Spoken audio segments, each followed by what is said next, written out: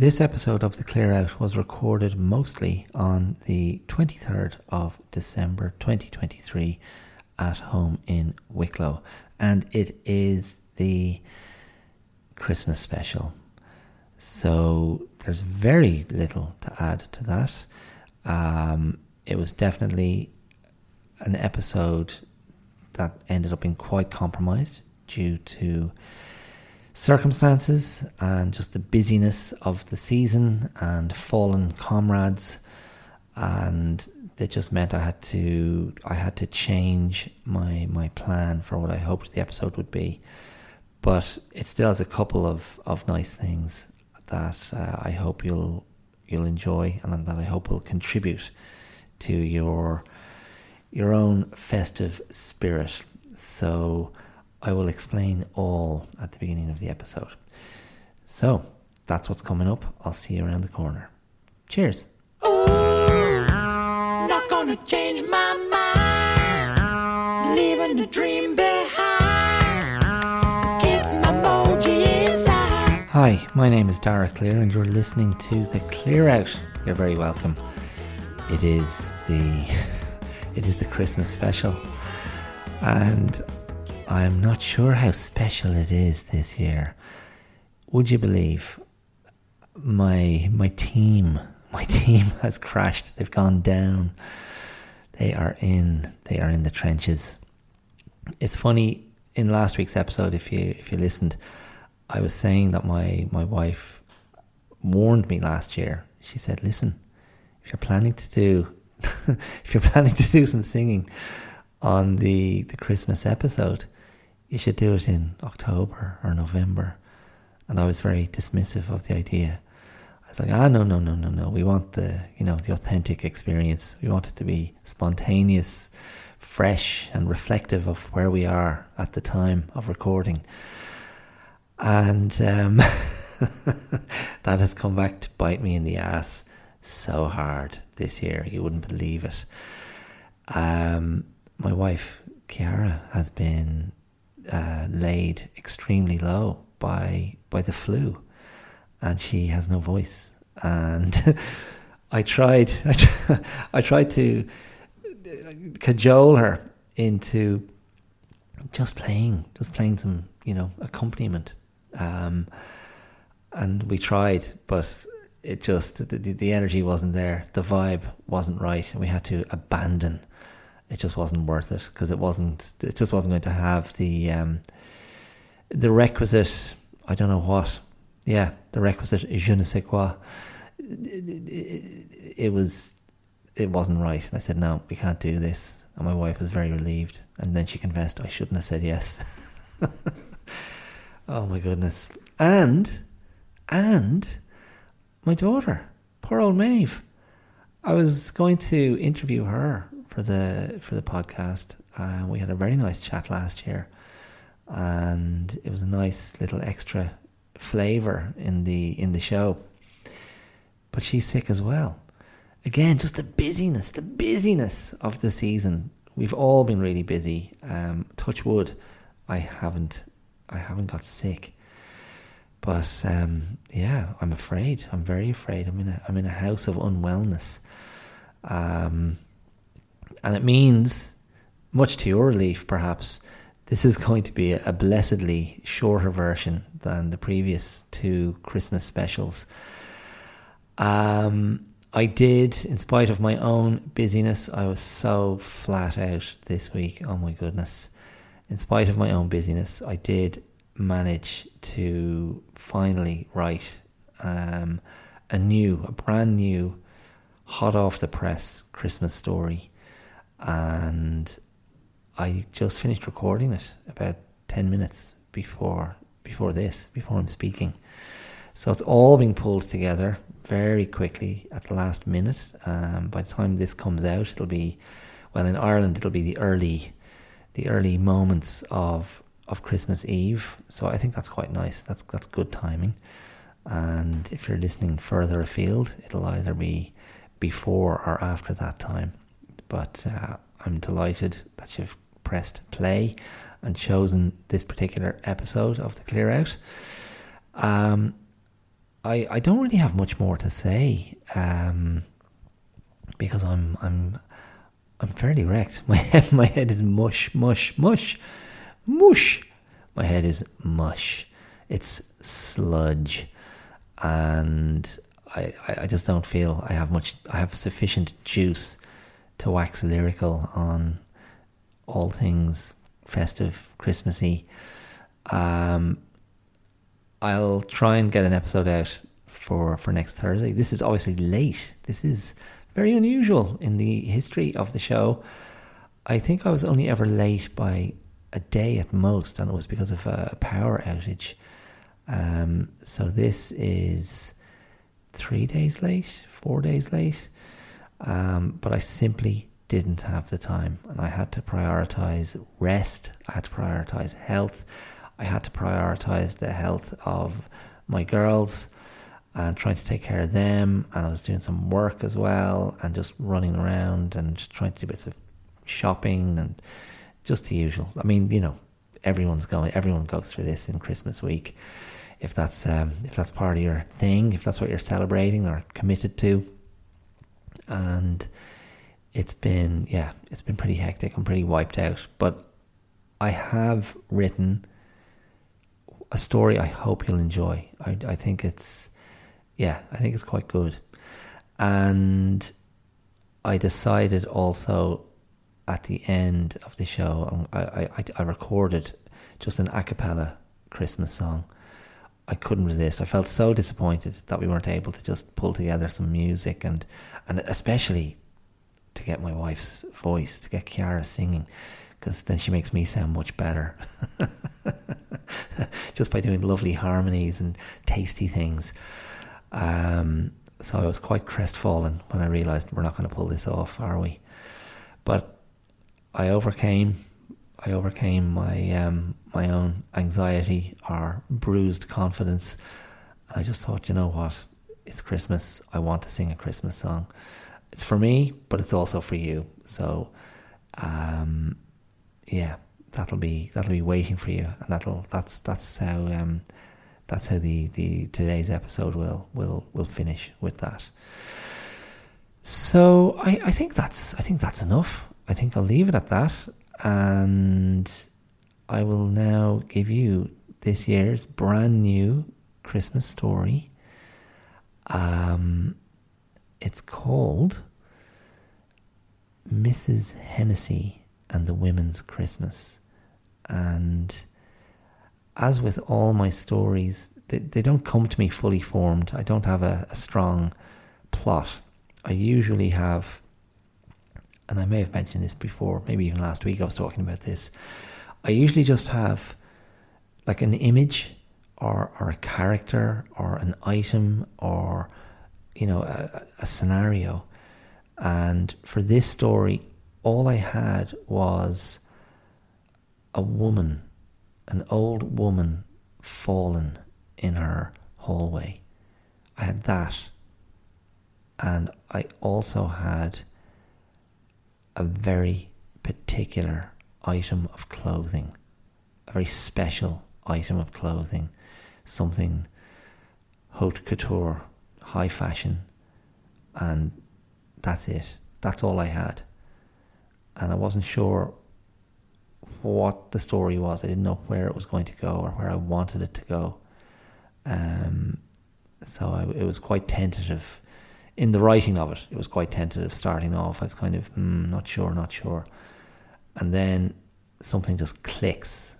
And look, it's a total cliche, but there's an element of the story then starts to write itself. And there can still be some faltering moments in the writing, but ultimately I'm happy with what I came out with. So I hope you enjoy it. This is my contribution, my original contribution to this year's festive season. Listen and enjoy, I hope. Here you go. Mrs. Hennessy and the Women's Christmas. It was the abrupt clacking of the letterbox that stirred her. From where she was lying, she could see it being held open by a pair of hands so that two eyes could look through it. A voice came from a mouth she couldn't see. "Rosie, I'm not cross. Open the door and let me in. I won't hit you, I promise." She stared at the letterbox, dead-eyed. She was trying to remember what she had done. It must have been something bad, because there was no part of her that didn't believe she was about to be killed. The voice again, consciously trying to make itself sweeter and only achieving the opposite effect in the process. "Rosemary, pet, will you come out now and open this door? There's a love. Come on now, you know you're the best girl altogether." Jesus. Her crime must have been truly atrocious. Silence. The flaps of the letterbox closed. Moments passed. A period of digestion. Then an almighty bang on the door and the letterbox thrust open. "Rosemary Maguire, open this door at once and let me in. I swear to God above, if you don't, I am going to tear strips off you. I'll wear out every wooden spoon in the house on your backside." That settled that then. She rested her head back down and contemplated the kitchen utensils while her mother railed and ranted herself hoarse at the door. She imagined the welt that would be left by the big soup ladle if her mother used that instead of a spoon. Maybe an admission of guilt wouldn't be the worst thing. "Mammy, I'm sorry for whatever I did, but I won't be letting you in. I don't want to be killed." Down again she went. This time she stared at the ceiling and followed the cracks that resembled stubborn brown rivers working their way to the sea. The letterbox opened again. Someone spoke again, but a different voice, younger. "I'm not your mammy, Mrs. Hennessy." She frowned at the ceiling. Something dislodged in her brain and presented itself for examination. An old woman. "Of course you're not. My mammy died a long time ago, thank you very much." The letterbox closed for a moment and then reopened. "I'm sorry for your less." "What?" "I said, I'm sorry for your less."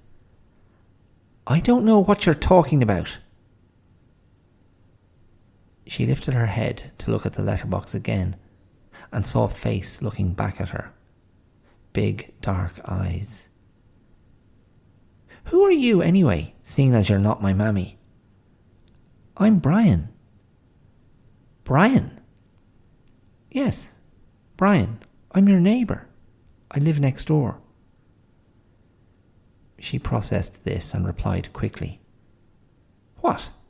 With the lesbians?" "Yes, they're my mammies." "But they have a little girl." "Yes, that's me." "But you said your name is Brian." "It is." "Do they not know that's a boy's name?" "They said it's a girl's name too." "It's not." "It is. I'm a girl, and it's my name. So it is. So there." "Don't so there me." "Sorry, Mrs. Hennessy, it just came out. But you've got binary thinking. It's okay. It's not your fault. It's just your age. No offence. You've probably got unconscious bias too." "Well, that all sounds terribly progressive, I'm sure. Your mammies must be very clever indeed." "Oh, they are. They're lecturers." "They're lecturers?" "Yes, lecturers in university." "I'm not sure I approve of that anywhere, not even at university. What age are you?" 11. Why are you looking in my letterbox? Deirdre and Jean said I should see if you'd like to come round for mulled wine and a mince pie. Deirdre and Jean. Your mammy's, is it? Yes, Mrs. Hennessy. Mrs. Hennessy? Yes, dear. Why are you lying on the floor? I'm taking the sun. It's a great spot for it. Actually, can you tell me the time? I don't want to get overdone. Hold on, I'll check my phone. It's 3 minutes to 3. The letterbox closed, and then it opened again. You're not really taking the sun, are you? She sighed. There was no avoiding it. No, dear, I've fallen. And I seem to have wet myself too. Oh no! That's awful! Were you laughing at something? Like really hard? No, I wasn't laughing. What sort of a ridiculous question is that? It's just that I sometimes wet myself when I can't stop laughing. I can assure you there is nothing funny going on in my life. We can't all be girls called Brian, being raised by a pair of... She caught herself just in time. A pair of what, Mrs. Hennessy? It rhymes with... She caught herself again, but Brian was getting excited. Ooh, rhymes with what? Swimmin'. Swimmin', Mrs. Hennessy? Yes, dear, swimmin'. What rhymes with swimmin'? The girl squealed in delight. I know, Mrs. Hennessy, I know. Well, it's women. A pair of women. Well done, you got it. Are you able to get up, Mrs. Hennessy? No, I don't think I am, dear. I'm just not strong enough. Are you hurt? I'm hurt that your mothers think Brian is a girl's name. Ha ha. Are you hurt though, really? I feel cold and damp and numb. Mrs. Hennessy, I'm going to get you help. No point getting hysterical, she thought. There she was, lying on the floor like a baby in a wet nappy, about to be rescued by a couple of handsy lesbians who named their poor daughter Brian. It was far from ideal. But who else was coming? If Jack could see her, he'd either be laughing or standing there with his hand over his face pretending he didn't know her. She could hear his sceptical voice. Come on out of that, Rosie, you're making a holy show of us. I don't believe for 1 second you can't get up. You're only codding me. Up now. Jack Hennessy, I'm not one of your cows with bursting udders, so I'll be thanking you not to hup now me. Oh, Jack, she thought, look at the state of me. A voice rang through the letterbox, loud and over-articulated. Mrs. Hennessy, this is Deirdre, your neighbour. I'm going to take your letterbox off the door so Brian can reach her hand in to open the latch. This will just take a few minutes. She didn't bother protest. She knew by the tone of that voice there was no point in arguing. They had decided she was a helpless gombeen, and that was that. A power tool began whining on the other side of the door. She looked up at the rivers in the ceiling again. Oh, to be on a boat sailing down one of those. Somewhere exotic. Sun, a drink in her hand, a lavish reception upon arrival. That would be grand. Simply grand. Mrs. Hennessy, we're in.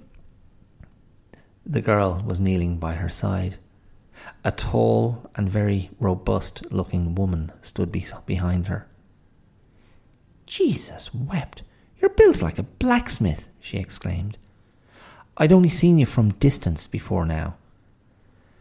The woman spoke with a volume that made no concession to their improved proximity. Mrs. Hennessy, I'm Deirdre. We're going to get you out of here unless there's somebody we can call. She scrambled frantically through the phone book in her brain, but no entry offered her an exit strategy. No, she said meekly. I used to be a nurse. I'm just going to check to see if anything is broken. Strong hands moved along her body, lifting here, squeezing there. She eyeballed her medic. I'm a married woman, so don't get too familiar. As am I. Don't worry, you're not my type. I won't ask what is. Listen, before we have any more poking and prodding, if your daughter could grab my phone, I'll ring my doctor and see if he can find a place for me in the respite centre. The girl was sent to retrieve her phone from the kitchen bench. She squinted at it when it was handed to her. What's this? It's your phone, replied the girl. My what? Your phone, Mrs. Hennessy. My phone? That's not a phone. A phone is bigger than that. It has a cord and a dial. It's heavy. Take that away, dear. She gently pushed the phone away. Dear, you have a phone.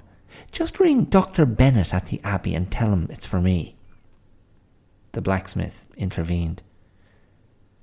Dr. Hilary Bennett? At the Abbey on Soldiers' Walk? Of course, who else? I'm afraid he's long gone, Mrs. Hennessy, and there haven't been doctors' rooms on Soldiers' Walk for at least 15 years. Perhaps you're thinking of somewhere else. Hilary Bennett has been my doctor since I was a little girl, and he never did any of the things they said he did. A perfect gentleman, and a great catch for the lucky woman who got him. No use to you, of course. The woman spoke to the girl quietly and left. I'm to look after you until Deirdre comes back. I think you might be coming to our house, but Deirdre has to warn Jean first that you're a homophobic relic. What's a relic? I am, apparently. It's okay. I'll look it up on my phone. You do that, dear. Oh, it says a relic is an object surviving from an earlier time, especially one of historical interest. There you go. I'm of historical interest. What do you make of that? I don't know. Wouldn't you describe buildings or statues that way? Like, what about that laneway where your doctor used to be? Why is it called Soldiers' Walk? It's a dead end. You can't go through. Where were they walking? Well, they were walking to their deaths. It's called Soldiers' Walk because the British used to execute the young men from the town who were fighting against them in the war. That's not a very Christmassy story. Why should it be? It's Christmas. We should have a nice story about presents and Santa, or something nice happening to somebody who needs help. The world can't be wrapped in a pretty bow just to make it more palatable for you, dear. And that wasn't a story. It was history. Jean says history is just men bragging about the terrible things they did to other men, or the toys they took from other men, or the forts that they built that were better than those of other men. Jean says they never talk about the women who suckled those men, who wiped their tears and their bottoms and raised them so they could marry wives who were just their mothers in younger form. Oh dear. You're right, we should just have a Christmas story. The girl clapped her hands enthusiastically. I have a good one for us. The girl proceeded to recount the plot of a film that she had never heard of, featuring characters she'd never heard of, doing absurd and nonsensical things in the book industry in New York. There was a passage with an arrogant and aggressive dwarf that almost made her smile, but for the most part it was inane and uninteresting. "Well, that was quite diverting, dear. Well done. Is your mother not back yet? I suppose I'll have to come up with a story now." "Ooh, yes, please," enthused the girl. "Is it a good one? What's it about? Who's in it? Is Santa Claus in it? It's not about Jesus, is it? Are there any LGBTQIA+ characters in it?" She thought it a very particular torment to not only be actually old and feeble and lying in a heap on the floor, but also to have a precocious and progressive 11-year-old as her handholder, making her feel even more outdated and useless with every other word that came out of her mouth. "I don't know what the last thing you said was, but..." the girl interjected. "Oh, it's lesbian, gay, bisexual, Stop. I don't need to know. This story isn't about characters, or about people who feel the need to constantly tell you who and what they are. It's a story about people. 3 people in particular, and 1 item of clothing, which I'll be calling the piece." The girl was intrigued. "Okay, Mrs. Hennessy. If you don't mind, could you tell me who the people are? It helps me to follow the story." "I heard a man on the radio call you the instant gratification generation. You're used to getting everything the second it occurs to you to want it. Let me tell you, that affects your ability to do the most natural thing in the world, which is to sit and listen to a story." "You don't have to shame me, Mrs. Hennessy. It just helps me to know who the characters are, that's all. If you don't want to tell me, don't. But I might drift off. I'm just warning you in case you think I'm being rude. I won't be trying to be rude. I'll just have lost the thread." She and the girl looked at each other for a long minute, sizing each other up. The girl's eyebrows lifted a little bit higher with each silent back and forth that passed between them. She spoke first, breaking their little deadlock. "I'll say this for your mammies. They're not raising a pushover."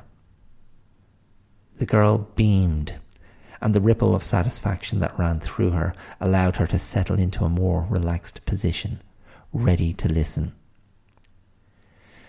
"Incidentally, I think your big strong mammy is punishing me. Her and your other mammy must be having a very important debate about the best way to help the aged. I can ring her to come back right now." "Leave it, you're grand. I've been here this long. What's another hour or 2, especially in such delightful company?" "I think you're being just a little sarcastic, Mrs. Hennessy." "Maybe I am. Jean says that sarcasm is the lowest form of wit." "Well, if Jean says it, it must be true." "You're doing it again, Mrs. Hennessy. Oh, for God's sake, will you just let me tell my story?" "You started it," said the girl, shaking her head in disapproval. "How has it come to this?" she retorted. "Being told to mind our P's and Q's by children." "P's and Q's? What's that?" "It's just an expression. I'm surprised Jean hasn't covered it. It means mind your manners, your pleases and thank yous." The girl chose not to say anything, preferring to let her eyebrows do the talking. "Right, we'll begin. And just to satisfy your obsession with knowing who's involved, I will tell you the dramatis personae. Don't ask. It simply means the cast of characters, who in this case, as I already said, are or were real people. "Thank you," said the girl, and she meant it. The three people are myself, my mother, and a very famous person I expect you to have heard of. Before she could say who it was, the girl rattled off a host of unfamiliar names, once again making her feel like she grew up in the Middle Ages. "No, dear, not a single one of those people you mentioned, although I'm sure they're all terribly talented." "They actually are, Mrs. Hennessy, even though Jean says a cultural footprint's true impact can only be assessed much later in life." On that, Jean and I might agree. Well, there's no doubting the cultural footprint of the person I'm talking about. She was a great fashion designer and a perfume maker and a style icon to boot. Her name was Coco Chanel. The girl nodded intently. "Got it," she said. "You, your mother, and a fashionista called Coco. I'm in. Let's go." I don't think you appreciate how significant Coco Chanel was. She wasn't just somebody who was into fashion. She redefined it, dear. Her designs still mean something today, and she died half a century ago. I'll look her up. Don't. Take my word for it. She was extraordinary at a time when that wasn't an easy thing for a woman to be. Fashion was dominated by men, and she was better than all of them. I'm sure your mammies would approve. Anyway, my mother trained as a seamstress, and as a young woman she was working in London in the fashion industry, or the rag trade as they called it over there. She worked for a company called Dodds, and they were close to Savile Row, where all the London gentlemen with money would have their suits made. Dodds were in textiles and fabrics, and they had a number of women who would make pieces to present to designers and to some of the fancy London shops that catered to the rich and famous. My mother was one of them. My mother was very talented at what she did. She had a great eye for detail and was fastidious with her work, and fast too. And she also happened to be quite beautiful. One day, she and a couple of the other girls were called to attend a private showing of work in one of the big houses in Sloane Square or Chelsea or somewhere. Posh parts of London, dear, where there was wealth you couldn't even dream of. Oh, to think of it. My mother and the others were there to do last-minute alterations, or even to quickly assemble an impromptu design by whichever designer or fashion house person was there overseeing things. Anyway, who should walk in that day? Only Coco Chanel herself. My mother said you couldn't take your eyes off her, even though you were meant to keep your eyes down, because even though my mother was talented at what she did, she was just a cog in the machine. She and the other girls would have been regarded as little more than servants, anonymous, there to do a job, most definitely replaceable, and definitely not people with whom you would get friendly or familiar. But the most amazing thing happened, and my mother always said it was because of her beauty. Coco Chanel stopped to talk to her. "What do you do here? What is your normal place of work? Where did you train?" That last question was the one. My mother said she trained in Ireland, and Coco Chanel was fascinated by this. Where? With whom? And are all Irish girls beautiful like you? My mother had a bit of spark in her, and she wasn't intimidated by the great designer. She may have even sensed an opportunity, but whatever it was, Chanel offered her a job right there on the spot. She told my mother she could come and work for her in Paris. She said a beautiful girl like her shouldn't be stuck in rainy London. Now, I'll say it again. My mother was good at her job, excellent even. She wasn't being invited to go to France by the great Coco Chanel herself, just because she had a pretty face. But it didn't hurt. And while we're talking about it, it was known that Madame Chanel wasn't opposed to being on close terms with other women. The girl gasped. You mean she was a lesbian? Well, she was married to a man, so I suppose that made her bisexual. Yes, I know. It's shocking. Your mammies aren't the first women in the history of the planet to prefer each other to men. I really like this story, said the girl. We'll see if you like how it ends. So my mother went off to Paris to work for Chanel. The only problem was she left a nice Irish boy behind in London, and he was none too pleased she was putting her career ahead of him.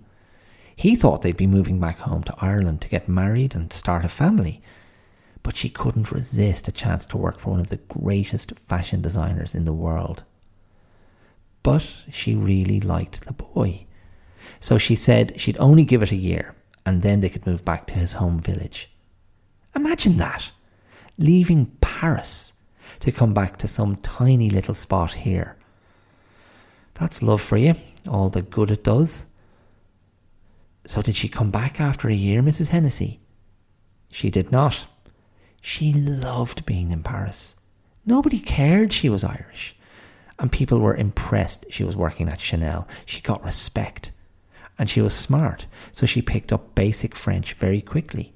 And again, she was beautiful, and she carried herself well, with a certain amount of worldliness and sophistication, and the French liked that.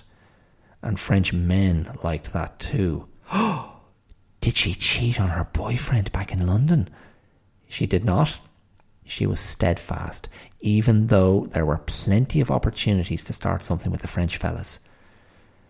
But the funny thing was, it was Coco Chanel who put my mother under most pressure. She'd call by to see her in the big workshops at the Chanel factory. She always had time to talk to the little Irlandaise, as she called her.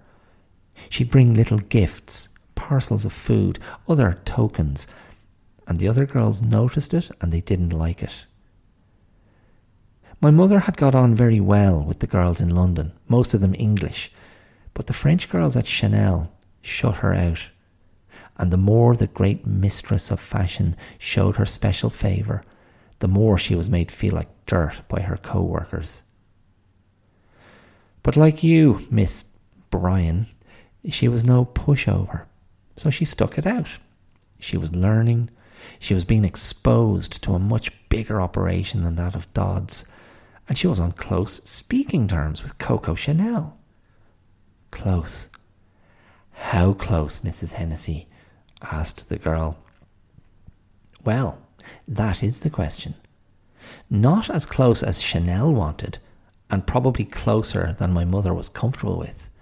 But on and on it went, until my mother had been there well beyond the year she'd said she'd be there, and her Irish boy was writing her letters, saying it was time to come back to London so they could go from their home.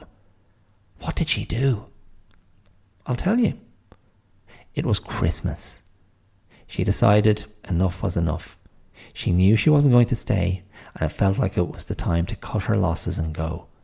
She finished her shift and went to find Madame Chanel in her office.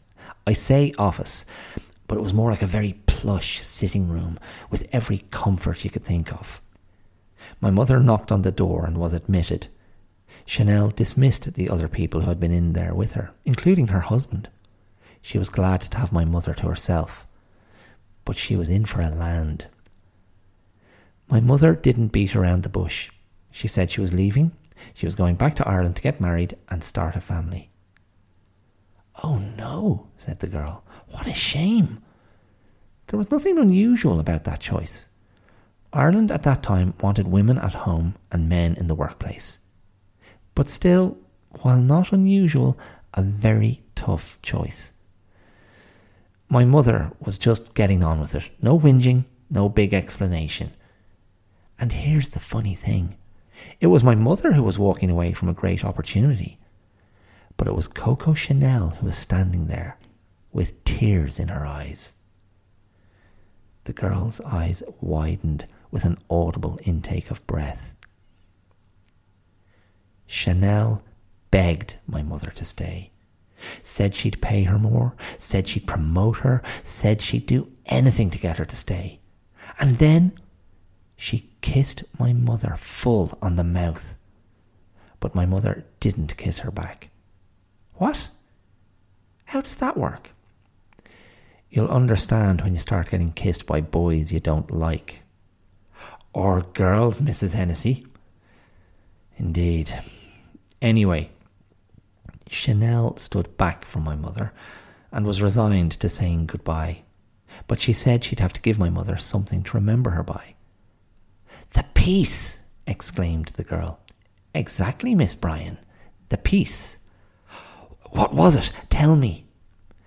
It was something that Chanel made specifically for my mother. It was a jacket, wool, 4 pockets, yellow and green interwoven, the double C design on each of the 3 buttons, short collar, no lapels. It was a quintessential Chanel design, the epitome of chic, absolutely inimitable. And you know what? My mother never wore it. Chanel kissed her on each cheek, wiped tears from her eyes, and wished my mother a Merry Christmas. My mother said the same to her and left, met up with her man in London and came home and stuck to her plan. Got married, had 2 children, myself and my brother, and that was it. No more Paris, no more Chanel, no more fashion industry. What did she do, Mrs. Hennessy? She raised us is what she did. And then later, she did bits of dressmaking and tailoring for people in the village, but nothing compared to London and Paris. That was over, and she accepted it. And the piece, you said she never wore it. Why? She'd take it out to look at it. She'd tell my brother and me about her time in Paris. And I remember that was when she'd look most beautiful. It's like she took on a glow or an aura just by revisiting those memories. She didn't love Chanel, not in the way that Chanel perhaps loved her, but she was elevated by Chanel. She had been seen by a person of true greatness, and not only recognised, but desired. How does anything feel special after that? The piece was too much of a reminder of that. She never felt like she was in the right place or with the right people to justify wearing it. I think it was too painful for her. Oh my God, Mrs. Hennessy, that's actually so sad. My heart is literally breaking for her. But hold on. You said you were in the story too. Where do you come in? This is the less interesting part of the story. However, I'll continue, seeing as your mother still hasn't returned. I'm texting her right now, replied the girl. I'm done. Keep going with the story. This part won't take long. Well, you can imagine. Growing up hearing these tales of adventures in the rag trade in London and the biggest fashion house in Paris, I was absolutely beguiled by the glamour of it all.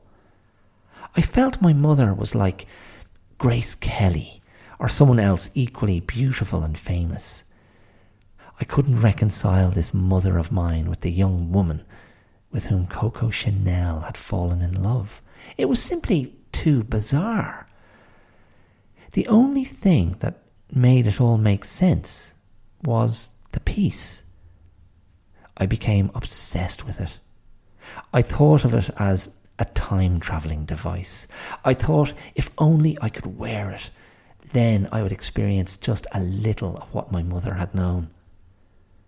But there was no way on earth my mother would let me wear it. It was forever wrapped in fine paper in a box that sat on top of her wardrobe. I'd pester my mother constantly to let me see it, to let me try it on. But it was forbidden, and that was that. But the day came when I was bigger and bolder, and I knew that I was going to risk eternal damnation, but to hell with it. I was going to drag a chair into my parents' bedroom, get the box down from the top of the wardrobe, and I was going to put the damn thing on. Consequences be damned. And did you, Mrs. Hennessy? She blew air through her lips wistfully and looked the girl in the eye. I did, Brian. I did. Oh my God. What happened? It was everything I hoped it would be. I felt so beautiful when I put it on. I felt I had all of my mother's elegance and sophistication. I felt I could do anything with my life. I curtsied as if I was being presented in front of royalty. I batted my eyes as if I was being romanced by a famous actor. I swanned around the room. I looked at myself in the mirror for what felt like hours. And then I heard my mother at the front door. I leapt down the stairs 4 at a time and reached the lock on the door just as my mother was about to open it. Why I didn't simply remove the piece and place it back in its box, I'll never know. I think I just didn't want it to end. What did you do? I lay down under my bed with the door open so I could look straight down the hallway at the front door. My mother was banging on it. Then she'd be all sweet, nice as pie, cajoling me through the letterbox, which was the scariest. And then she'd be banging again. After about 2 or 3 hours, my fear eventually got the better of me, and I walked slowly to the door and unlocked it, and my mother came in. What did she do, Mrs. Hennessy? I don't really remember, to tell you the truth. You don't remember? I remember 2 things. My mother's face. Horror. Sickness. Disbelief. Pain. And then anger. And then I remember white light, which was the impact of my mother's slap across the side of my face. She knocked me sideways into the wall in the hallway. I didn't realise it at the time. And even still, I have to consciously remind myself. But it wasn't just the fact that I had put the piece on. It was that in my eagerness to do the deed, I had absent-mindedly put an ink cartridge that I had from school into the lower left pocket, and it had leaked right through the material, front and back. A huge dark blue stain that was so wet it glistened. I'd ruined it. This immaculate, never-worn piece that was effectively a token of love from Coco Chanel to my mother. And I had reduced it to blotting paper. I still feel ashamed to this day when I think about it. The girl had tears in her eyes. That's such a sad story. Oh, I feel so sad for you and your mother and for Coco. Oh my goodness. Nobody got what they wanted. But Brian, that's a very real part of life. You don't always get what you want. But I did. I'll never forget those moments when I had the piece on. It felt magical, and I loved it. I want to hug you, Mrs. Hennessy, but you smell like pee. No offence. I am offended, but I appreciate your honesty. The girl's mother reappeared in the hallway. Right, Mrs. Hennessy, you're spending Christmas with us, it would appear. I hope you'll behave yourself. Deirdre, said the girl, you've no idea what Mrs. Hennessy has been through. She just told me the most amazing story. You'll have to let me tell you and Jean over dinner. It's absolutely brilliant, but also really sad. Can I tell it? Can I? Yes, Brian. But first we have to get Mrs. Hennessy freshened up. The blacksmith turned her gaze floorwards. Mrs. Hennessy, where can we get you some clean knickers? Oh, Jack, she thought. I hope your Christmas is going better than mine.